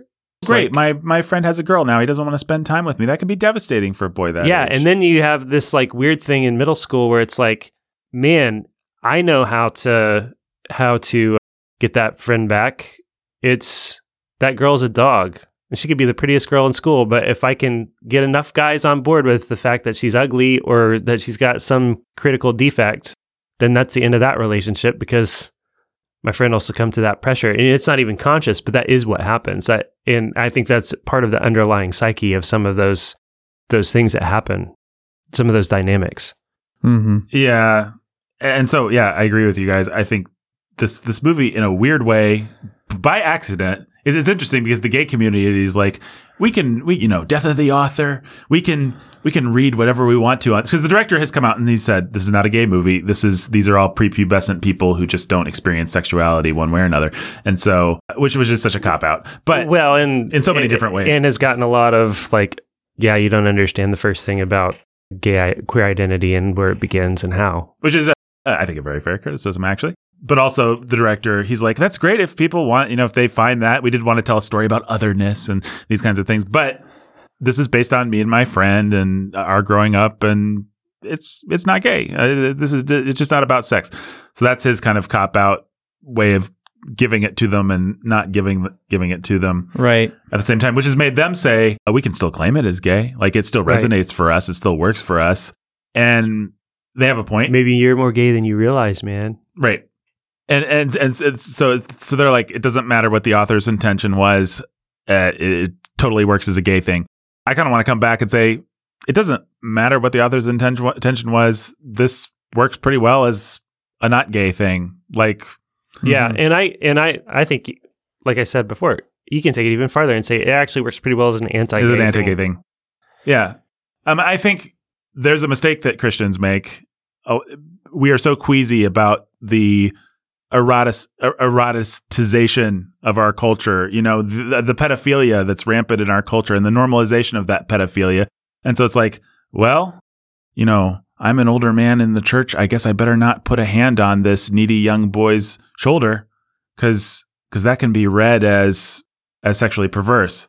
Right. And what you've done is you've deprived that young man of just healthy masculine affection from other fathers in the church that make him want that more. Yeah, which is exactly a prime ground for the eroticization of these very things to grow in. And you've deprived yourself of giving it, which isn't good for you, actually. Right, yeah. You're making yourself gayer and you're making the kid gayer by not just being a father and putting a paternal hand on his shoulder. But having said that, it's a tricky subject. Yeah. Because there are all kinds of places where our culture is so perverse that normal things are suddenly weighted with these meanings that you can't escape and that you have to think carefully about it. There might be a context where it wouldn't be wise to put your hand on someone's shoulder, for example, and it's only going to get worse. This movie made me think a lot about this. They're only going to claim that more and more things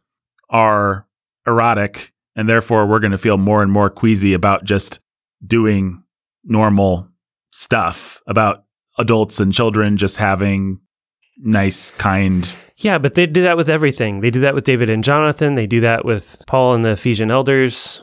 Right. And it's just like... never heard that one. You have to just put your foot down. Right.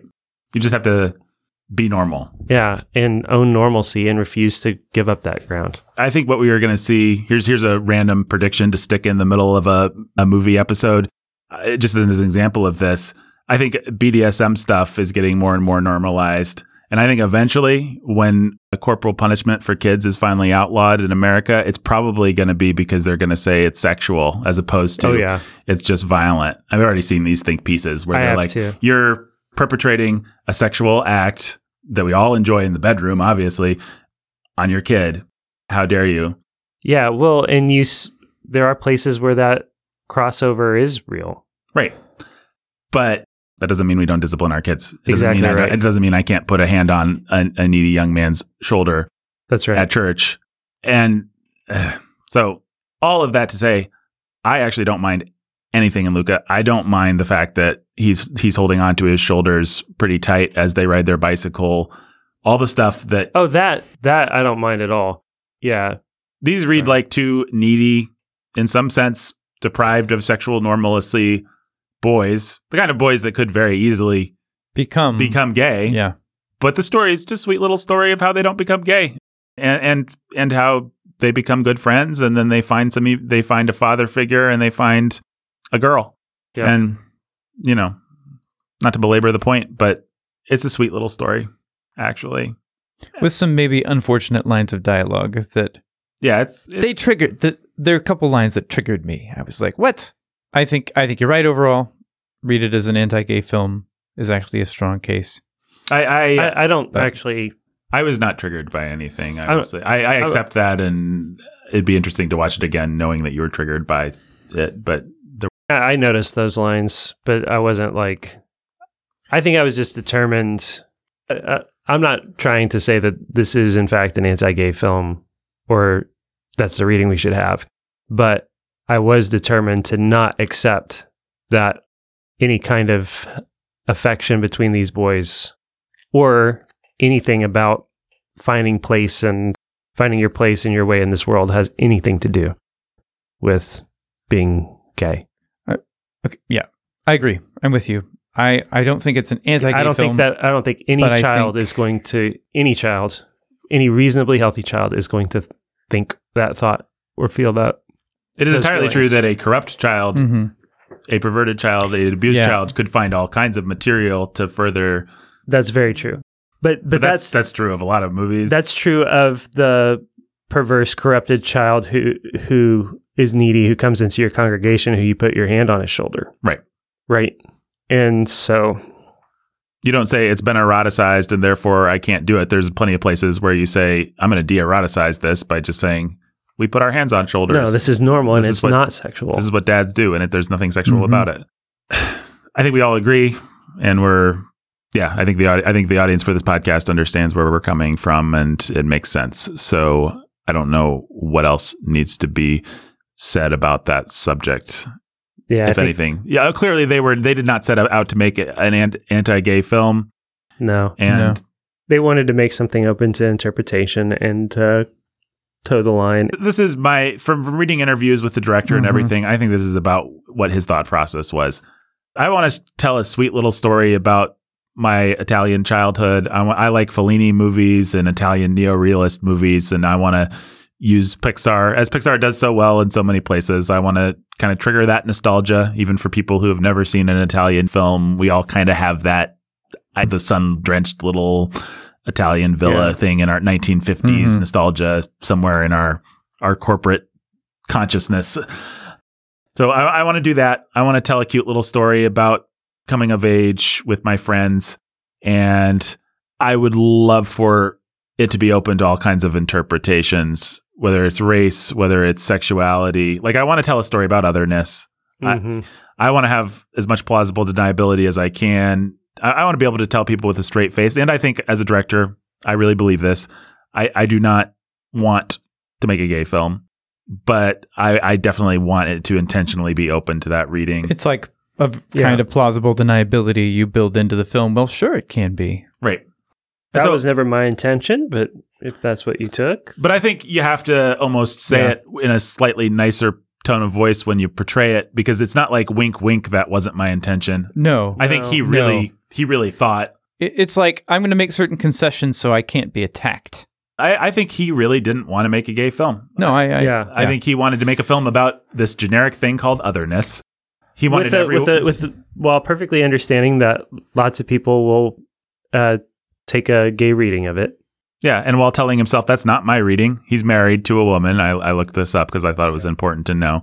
And knowing full well, and this is maybe the nastiest thing you could say about him, knowing full well I'm going to get more money and more creative freedom. They're going to be more inclined to let me do what I want on this movie if I can open it up to have a progressive reading. Our woke overlords are going to be happy and feel like we're hitting some progressive check boxes and all that stuff. And so I'm not trying to give the director credit and say that he's a good man or that he played this one in a righteous way. Far from it. I just don't think he set out to make a intentionally subversive homosexual movie. I agree. It's almost like he had a boring little story of his childhood he wanted to tell, and the best way he could do that is by throwing a homosexual covering over it. It's like that's the disguise that you have to put on.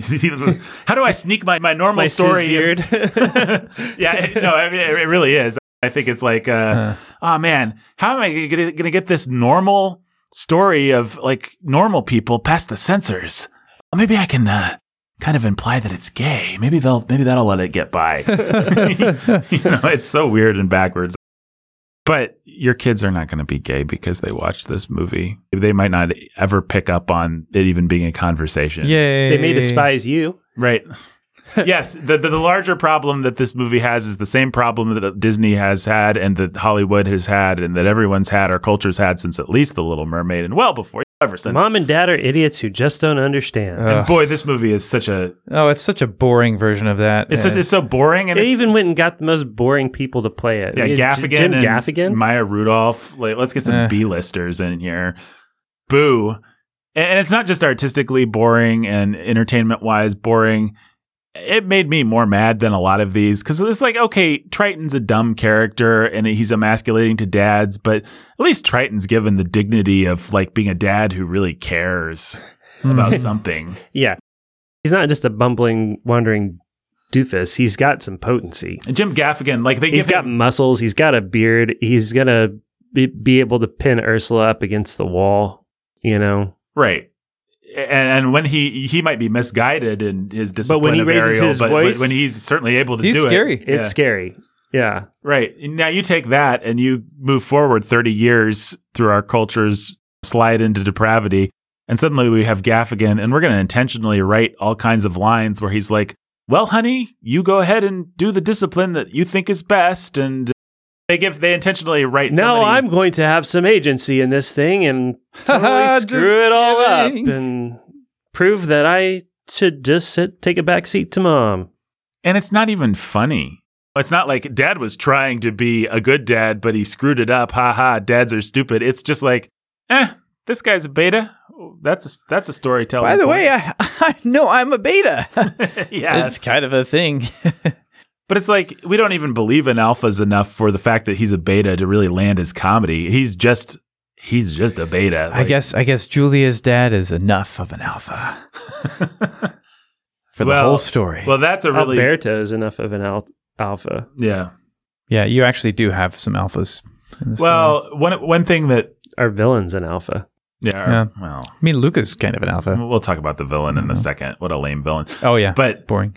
I think one really handy piece of propaganda, a trope it's quickly becoming a trope, and it was in that Disney short. What was it called? The gay Out? Yeah, Out. I never watched it. Did you watch it? Yeah, I did. It's like 5 minutes long, and I watched it without a kid, so I was just curious to see what it was. But it's the same trope. So the film, the Timothée Chalamet movie, Call Me by Your Name, has this, which I've not seen, but I read a plot summary or something like that. I was curious how close it was to this movie. And so in that movie, Chalamet falls in love with Armie Hammer. One of the disgusting details of the movie is that Chalamet is a 17-year-old, and then Armie Hammer is mid-20s or something like that. And so they even want to play with the perversity of age. But in any case, the father is not the restrictive, nasty father figure that Chalamet has to stand up against. The father is the one who says, why don't you guys go away before you're torn apart for forever for plot purposes, why don't you guys go away for the weekend and have the thing that I never had? Like I had this experience. I could have had this experience before I married your mother. I had my Armie Hammer in my life, but we couldn't do these kinds of things back in the restrictive 1920s or whatever. So why don't you guys go have your weekend? And this is just a new trope. It's the conservative looking parent who actually proves that he gets it and is cool and probably had all the same temptations, is not how they would put it, but just lived in a less. Yeah. But he wants his kid to go find himself. Their idyllic summer ends. Armie Hammer goes and gets married to a woman because you can't have long-term gay relationships back at this time. And so Chalamet is devastated, and his dad comes and says, I'm sorry, son, that kind of thing. And so this is, I don't know why I'm highlighting this except for to say you're going to start seeing this trope all the time if you haven't already, because I've seen it 3 or 4 times in the last year. Well, in that sense, it's just grooming parents, right? Yeah. This is the standard. This is what you have to live up to. This is how to be. This is the template for how to be the cool. Well, and I think it's the same thing that we like to say about 1990s feminism being way less good propaganda than current feminism, because current feminism takes what we like about women and uses that as its disguise. So Wonder Woman is allowed to be very feminine. Scarlett Johansson is allowed to be very feminine as they trample all over the sexual order, as opposed to Dr. Hammond, I can fight dinosaurs with the best of them, you old jerk, which is 90s feminism. Laura Dern? Yeah, Laura Dern is like no self-respecting man likes Laura Dern, like right, for exactly that reason. She's disgusting, right? But Scarlett Johansson's not disgusting. Our movies tried to tell us that we would for about 20 years. Right. Until they learned that you really can't defy gravity. Right. Well, in the same way, for 20 years, our movies You can make it work for you, though. Right, exactly. And so our movies have said, parents are stupid. Like, we need to rebel against the dumb parent who just doesn't get it and is authoritarian and is going to, like, stand against you. Okay, that's one kind of propaganda. But here's an even better kind of propaganda. Hey, parents, just be cool. Just love your kids like you should. Like, you don't have, actually, parents aren't authority figures. They're just your older friends who get it, or they should be. Yeah, and if they don't, I don't have to tell you to despise them. I can just show you what you wish you would have. Right. Instead. Yeah. We don't have to say all parents are stupid. We just neuter the very idea of parents and then disguise it in a parent costume. Mm-hmm. And so it kind of feels parental. It feels like, we would all like to have a loving dad who understands us when something hard happens. Don't you want to be understood? Yeah. And so it's so much more effective as propaganda because it's not thumbing its nose at the truth. It's just kind of pretending like the truth doesn't exist, which is way more sophisticated, way better. The Gospel Coalition will start to fall for it. If they already haven't, they'll write stupid pieces where they're just like, the dad did. We should be loving as parents. Okay. We should be tender and understanding of our kids, and there's a lesson to learn here. Right. We should, obviously, Let's we don't just lay this groundwork. It can be one of the two pillars. Right. Just like they wrote pieces about, Wonder Woman had lots of feminine attributes. Ray had lots. Okay. Whatever. So this fisherman guy in the movie, the dad who looks burly and tough, but then really, he was never accepted because his arm, and now he gets it. He's immediately ready to get it. He's a softie. You're going to see that trope over and over and over. You're going to be sick of that trope. It's going to be one of the new things. You're going to see it everywhere. I feel like I just saw it somewhere else. I feel like I did too. I feel like I've literally seen it 3 or 4 times this year. I couldn't name the movies, but it's just like it's one of the new tropes. And it gets you. I like that trope, actually. We judged him, actually. It looks like he was going to be a hard line kind of guy, but he had a heart of gold, Well, there's the problem is there's a good version of that where you tell a story about a parent who actually learns, like, okay, I have to work a little harder to relate to my kid and not just bring a hammer down. Right. And there's also a good version of that where it's like, he is tough, he looks tough, but he was tender all along. Right. He was tender all along. He's just a good dad. Yeah. Yeah. Which is effectively when you give this movie the best reading, right? How it works. That's what you get. but meanwhile, you're stuck with Jim Gaffigan just playing I'm sorry to have to use this word, but I just don't know what else word to use. Such a beta, such a weakling, such a pathetic, emasculated. And then you have the mom character who's such a total zero of a character. Yeah. And her turn. So I always hate that turn. I always hate, like, we were against rock and roll, but then we saw our kid perform in a rock and roll concert and we're suddenly happy for some reason. And now we play rock and roll too. We're a rock and roll family. Right. Yeah. Like, I don't think I've ever bought that turn. Like, how many movies have I had to sit through in my decades on this earth where it's like the parents show up for the big performance, they're angry, they're like there to drag their kid and throw him into military school or something. I was opposed to the sexy dancer who was dirty dancing with my daughter until I saw him dirty dancing with my daughter. Wow, you guys are really good at sexually debauched dancing. Said no dad ever. I 100% approve now. It's like, I don't even know what is realistic about that. Like, what actual human emotion is that playing on? What dad has ever had that response? What mom has ever had that response? Or like the creepiest, groomiest version, which is Billy Elliot. I've actually never seen Billy Elliot. Good for you. Yeah. It's playing on the fact that you as a kid think, if dad could just see. This is what rock and roll is. If he could see it through my eyes, he would get it. If I could just get him to listen to the right rap song, hip hop song, then he would accept the whole genre. If I could just get him to watch, this one movie, I don't know. Right, yeah.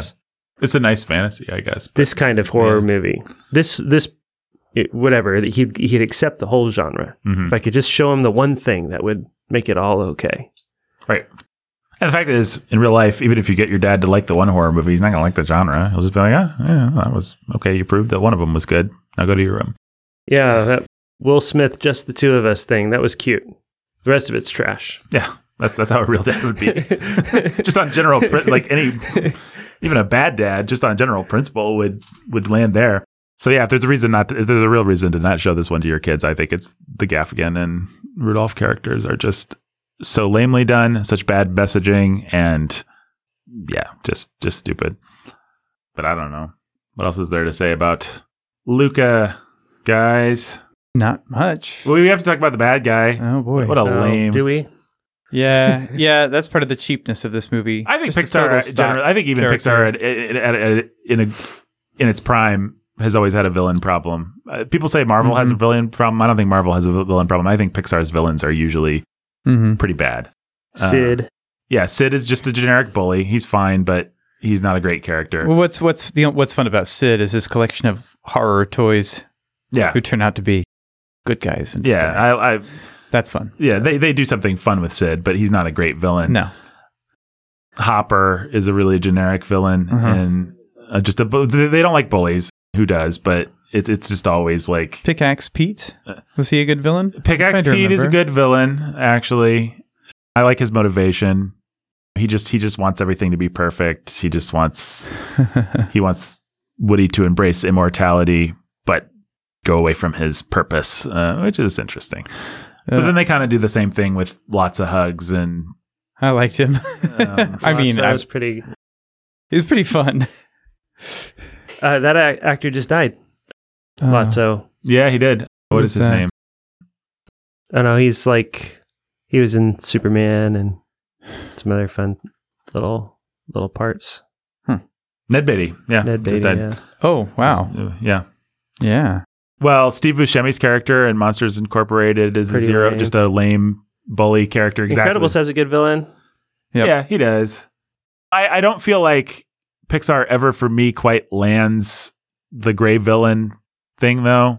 Like with both Stinky Pete and what is the bad guy's name? Syndrome. Yep. I feel like they do one of two things. Either they cast their villain as just a total one-dimensional bully, and it's kind of boring and unfair. Like, you just created this guy to be bad, which is squarely where Urkel in this movie falls. Like, he's just a one-dimensional, boring schoolyard bully kind of villain. But he is. I will say, in defense of it, it is refreshing to just have a straight up villain.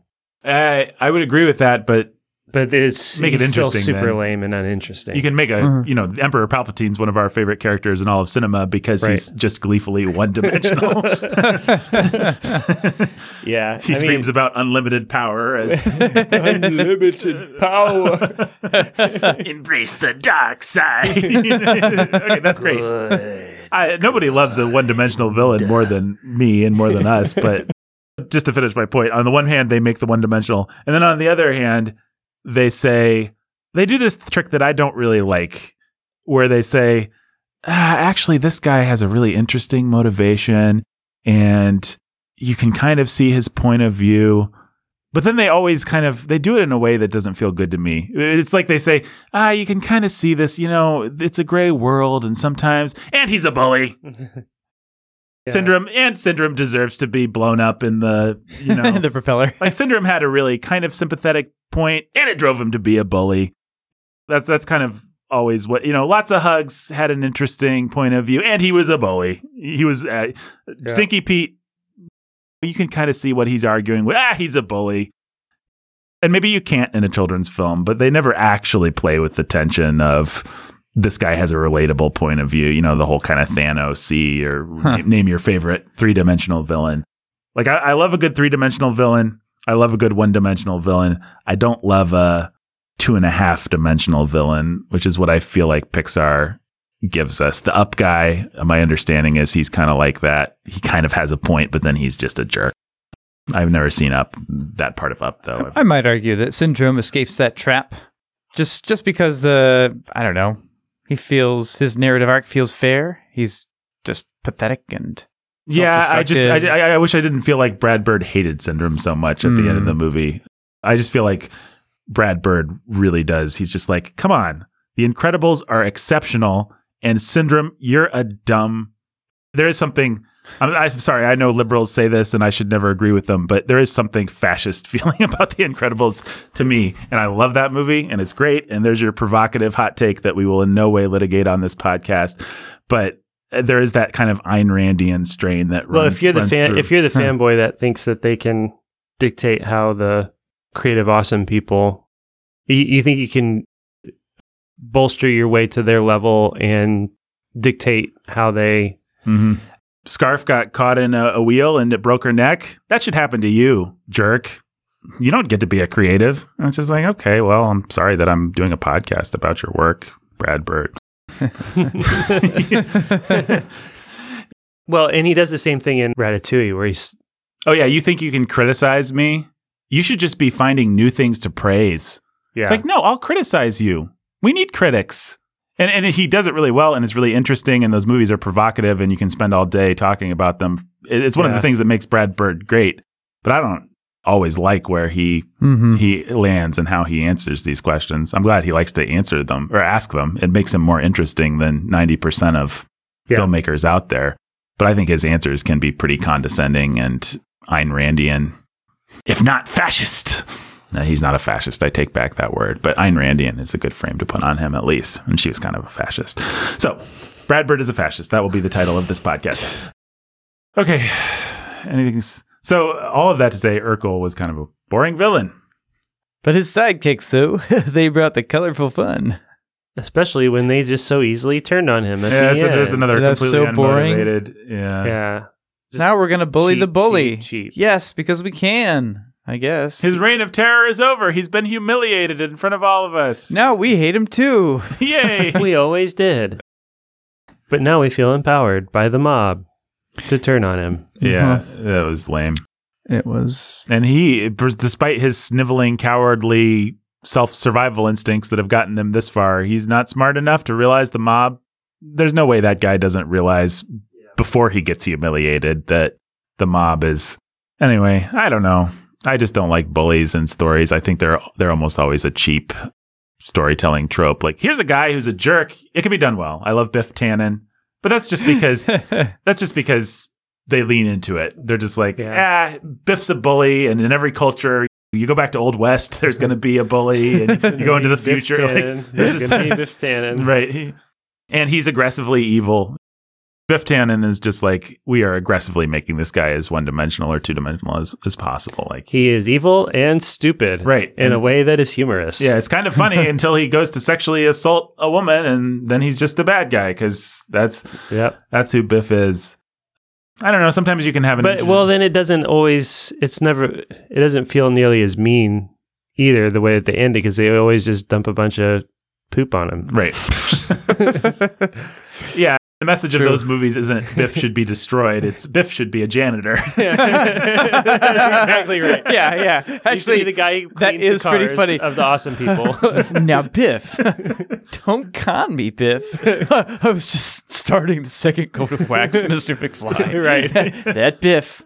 Always a joker. Right. It's great. Which I kind of like. Biff is in his proper place. Right. Yes. It's awesome. The world is made right. Oh. So Biff is a good bully.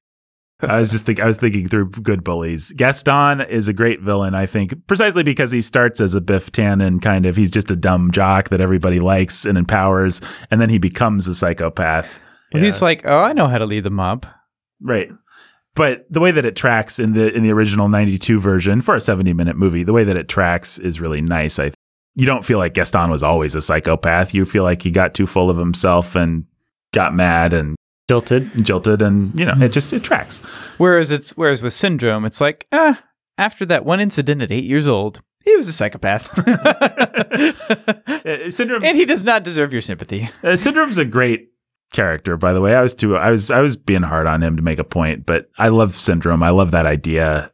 It's really interesting. I just don't I've never been quite comfortable with killing him off or with exactly where Brad Bird lands with it. Mm-hmm. It's cute. It's cute the way that they kill him off, if one can use that word for, as far as villain deaths go. It's very clever and well set up in the movie, and he wore a cape and everything. Whatever. Who are the other famous good movie bullies? How do we feel about Draco Malfoy? As long as we're litigating bullies. Outside of the world of Pixar, Yeah. Draco. How do we feel about Draco? I was watching, Meredith's been watching through Harry Potter. We just watched part 2, and it's like the Malfoys show up, and they're like... Yeah. Jeremy Irons is awesome. It's not Jeremy. No. Is it not? It's David. No, it's the his guy name? from The Patriot. I know. Jason Isaacs. I want to call him Isaacs, David that's Isaacs. Yep. Yeah, he's like, Isaacs. oh, you've got some dirt on your bag, Malfoy. They're just like, Yeah. He's awesome. they're pretty two-dimensional, but they do a good job with it. Yeah, I mean, good child acting is notoriously difficult to find, and Draco may not have been the best. I think he's pretty great. I think Rowling actually did a good job with him. She said, I have a school story. Obviously, we need a bully character. And then somewhere when she finally had to think about how I'm going to end this thing, somewhere around book 4, she's like, okay, I guess I have to humanize this guy and his family. And I think she She did a pretty good job. it's too bad she obviously wasn't thinking about that from book 1. Maybe it's for the best. I don't know. Well, she wasn't thinking about that with Snape either, Right. who's your adult bully. Yeah. And in Your both teacher cases, bully. I think she has to work harder than if she'd done more work at the beginning, she would have had to do less. And Yeah, she had plotted it out Right. better from the beginning, but she did a good job of recovering everything. Right. It could have been slightly more elegant if she'd always built it that way, but Yeah, but for what she has to do to back engineer it, she does a pretty great job. she's really a genius at back engineering things. So yeah, I think I love the little things in the later movies where Malfoy has to sit there next to his dad, and his teacher's up there and just hovering over the table, and he's going to kill her Right. with his dad's wand. Right. And he has to just sort of sit there and process this and his life, and is this really who he wants to be? And Yeah, I think she did a Used good job to- with that. figure he has to kill Albus Dumbledore or Voldemort's going to kill him. Like, what a horrifying position, because his dad sucks. Right. What a Mhm. horrifying position to be in. Oh, that's nice. Right. In its way. Nicely told. Yeah, I would agree with that. So that helps us, our discussion of Luca. Now people know what to think. Now they do. What else is there to say about Luca, guys? I don't think it's actually been clear on this podcast what we actually think about Luca. Like, Luka Donkovic is a killer basketball player. Luka Malkovich Yeah, that's what got it. being Luka Malkovich. Mm-hmm. It's a fine, sweet little film that is not up to Pixar standards in terms of story quality and shortcuts and cheap little tricks that they pull. But Minus the lame parents, I had fun with it. I had fun I with liked it. It was I thought fine. It was sweet. a sweet little I like the soundtrack. I like date some of the movie animation. thing with me and Amanda. Yeah. Yeah, it's okay. Fine to watch with your kids. It's going to be a 0. It's not going to be like, it's going to be a one and done. Yeah, your kids aren't going to want to come back to this probably. Yeah, they're not going to be like, oh, let's watch Luca again. No, they're just going to be glad that they got to sit and watch something colorful and fun. Mm-hmm. And Yeah. It might be a relatively harmless, like a weak batch of virus that you could use for some inoculation with the parents. In other words, it might be a good movie to discuss the tropes of the lame emasculated dad and the yeah. if you need a movie that just makes it really obvious and clear cut to have that discussion with a younger kid, this one might not be I'd rather use this one than The Little Mermaid for example, just because it's so clear cut here and so sort of sidelined. It's such a horrible caricature that you could just be like, hey, what do you think about the mom and dad in that movie? Mm-hmm. Why do you think that they made mom and dad like that? Right. Can you think of other places that they made moms and dads look stupid like that? And the whole notion of... Does that honor God? Is that a good mom and dad? Like, yeah. Really easy to have that conversation. Yeah. And to tease out the notion that when mom and dad forbid something, it must be because it's cool and awesome and mom and dad don't understand. Yeah. Which is just standard trope number 37 in these movies. But teaching your kids how to be fools. Right. Exactly. Mm-hmm. Like I said earlier, I think in this version of the podcast, we've been going through Proverbs and in Church of the King's sermon series, and it's pretty one-to-one, not what King Solomon says. He's like, you should listen to your parents. They probably know a thing or two. If they forbid something, it's probably because it will kill you and be terrible, and they understand that better. If you want to get ahead in life, you need to catch up to your parents. so that you can build on them instead of reject the wisdom they've accumulated over the course of their lifetimes. Well, one of the interesting and sad and depraved things about a movie like this is it doesn't even feel the need to do the work of saying, here's why we're scared of the other land. Like, here's the scary stories that we tell, or here's the misinformation that we have, or here's the time when Dad's fin got caught in somebody's engine or something. Like, it's just like, oh, well, obviously parents are restrictive and stupid and don't understand. Oh, man. Yeah. Yeah. It's boring. It's so boring. It almost, in that sense, I was wondering for a half second the other day, is this like a class parable or something? Is this like those people under the water, like they don't educate their kids and they're scared of us land dwellers? I don't know. Well, again, the message is so muddled in that case, because then it's like the poor shepherds, they really don't understand the big city folks, which is not a message that Disney would ever want to. No, of course not. Of course not. I just think it's carelessly made. And that accounts for why you could even think that for a second. Yeah. It's a class parable wherein if poor people could just understand that rich people are cool. Oh, man. Oh, dear. It doesn't even really work as like a Montague Capulet. No. It wants to. I think that's what it wants to do, is say it's two civilizations and they don't really understand. It's just so clumsy. It's really clumsy. But I liked the second act. It was just fun to live in this little Italian villa. Yeah. You Yeah. know.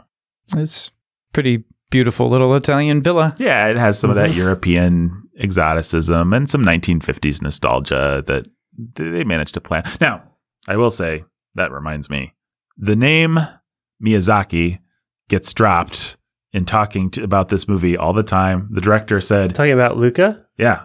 Yeah, the director said, we were trying to do like a Miyazaki thing. And so people use it to say, it's Pixar's attempt to do a Miyazaki thing. Now, what an insult.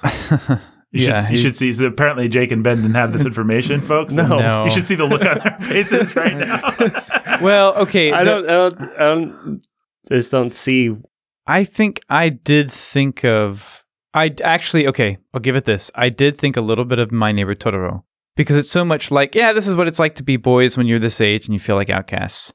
And well, of course there's a villain because we have to have a dumb villain, but we don't care about him. We just care about this feeling of like being kids. But here's the thing. All those tropes, like we have to have a dumb villain, not having those things are some of the foundational, like the DNA the genius of Miyazaki. Like Miyazaki, he really would just make a movie where a fish person hung out with a human and they did boring stuff for 2 hours. And it would feel magical and beautiful. And there'd be no crisis. There'd be no they wouldn't need it. Yeah. I know. They would need no lame villain. They would need no lame parents. Dad could actually be pretty cool and strong. And they're basically, there just wouldn't be a conflict. There wouldn't be a hero's journey. There wouldn't be anything. He wouldn't need it. Yeah. Because that's not the story he's trying to tell. You wouldn't need to pretend and do all these cheap little tricks and things. And it's sad that Pixar wanted to evoke that the director wanted to evoke that kind of feeling, and that they just didn't have the confidence to just do it. Because they actually Or ability. Like, it could be done. I don't know if this guy could have done it, but I think the question is moot, because I don't think he would have been allowed to. At some point, somebody's going to say, we're making this movie for an audience. It has to follow a formula. It has to have like a bad guy or a thing or a conflict. Like, what's your conflict? Fair enough. I ask those kinds of questions of us when we're breaking a Vil episode or a Chip and Lance skit or something. You have to ask those kinds of questions, but you also have to be willing to have the answer be, we're not doing that kind of story. We're doing something else. We're doing something interesting. And Pixar has the clout to take those kinds of risks, actually. Right. It's just one of the only companies in existence that could just say, we would like to be the American Miyazaki for this movie. We just want to tell a sweet little story where you just live with these characters and they do boy things. Well, now imagine what that movie could have been like. Like, that movie could have been awesome. And insofar as the second act of this movie kind of has a little bit of that feeling, that's when it's the best. You know, when he's just like learning about astronomy, and then suddenly we have a little cute animated sequence where he's like going through the stars, and it's very evocative music and stuff. Those little moments are nice, and it's what makes this movie worth watching, if it's worth watching at all. Which I'd say it barely scrapes into the worth watching category, but it does. Like, I would recommend watching this movie once. But when you think about what it could have been, it's kind of sad. Gosh, is there anything else to say? They need a job saying, no, you guys, you didn't get it. Not yet. Yeah, or Disney. It's like Disney with Sleeping Beauty. He's like, we always design these movies so well, but then our animation always looks the same. What if we just like actually made it look like a fairy tale? Like, what if we just did the thing? Yeah. You needed somebody at the top to say, you guys keep talking about wanting to make this as much as like a Miyazaki movie as possible. What if we just did that? Like, what if we just had the confidence to go for it? Scrap the villain, scrap the 3-act structure. Well, I mean, I don't know where I've seen this and what the actual stories are, but I've seen stories of Pixar actually being ready to release something and Jobs pulling a plug on it and saying, it's not there yet. It's just not. Yeah. Like, somebody has to be holding the bar. Well, and that's the kind of thing that Lasseter would have did done all right the time. And it's why there's a lot of people who've been paid good money to not talk about their experiences with Pixar because they came in with ideas. The woman who did Brave specifically and the person who started Ratatouille came in with concepts and developed them. And then Lasseter and his brain trust were like, nope, we're not doing that. And that was apparently their creative process, was just refine, which by the way is anyone's sensible creative process. But yeah, particularly with animation, is how you kind of have to work. So you can lean into it and make it work for you, or you can be DreamWorks. All right. Anything else to say about Luca? Ben? Nope. Anything else to say about Bullies or Miyazaki? Or nope. Gay Parables? Nope. Jake, same questions? Bullies are such a lazy, socially acceptable villain. There, I repeated it. That's all. Nothing else to say. I hate Bullies. I don't hate You them. love actual bullies. Right. Actual bullies I like, but bullies in stories, just almost always a lazy, I know, we already said I know that everybody hates a bully, and so it's just like, come on, guys. Yeah, it's like casting a Nazi as your villain. Exactly. It's like, okay, well, I guess we can all hate this person. We don't actually have to write a villain. We just say he's a Nazi. We don't actually have to write a villain. We just say he's the bully. That's not good storytelling. There are places to intentionally use shortcuts. Back to the Future might be one of them. Harry Potter might be one of them. Like you can use a shortcut smartly, but when your default is, I'm not going to do the work of writing something, I'm just going to take a shortcut, that's lame. Mm-hmm. And when you have, I mean, look, I hated high school and I hated school in general, but I don't have such a chip on my shoulder that I've like made my entire career out of getting back at those 3 things that happened to me. Like, I just want to ask, who hurt you?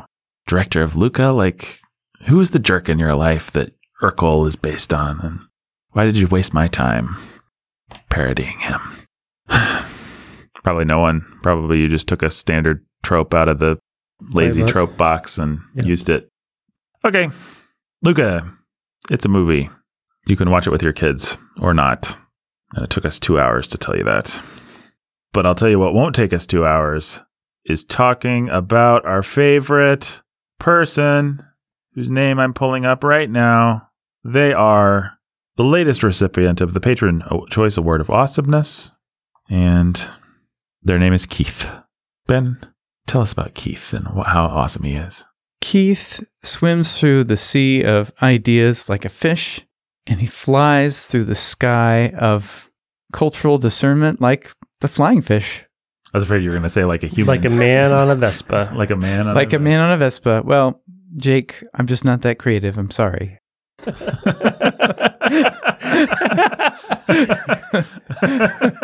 was a nice backhanded. Nothing better than a circular insult. All right. Well, Keith, you are our Patron Award of Awesomeness receiver today. Thank you. Thank you. Goodbye. Oh, and until next time. Silencia Bruno. The line that was designed to be memorable for this moment. Yeah, we just need a memorable thing. A thing that can be a catchphrase that people will... Boo.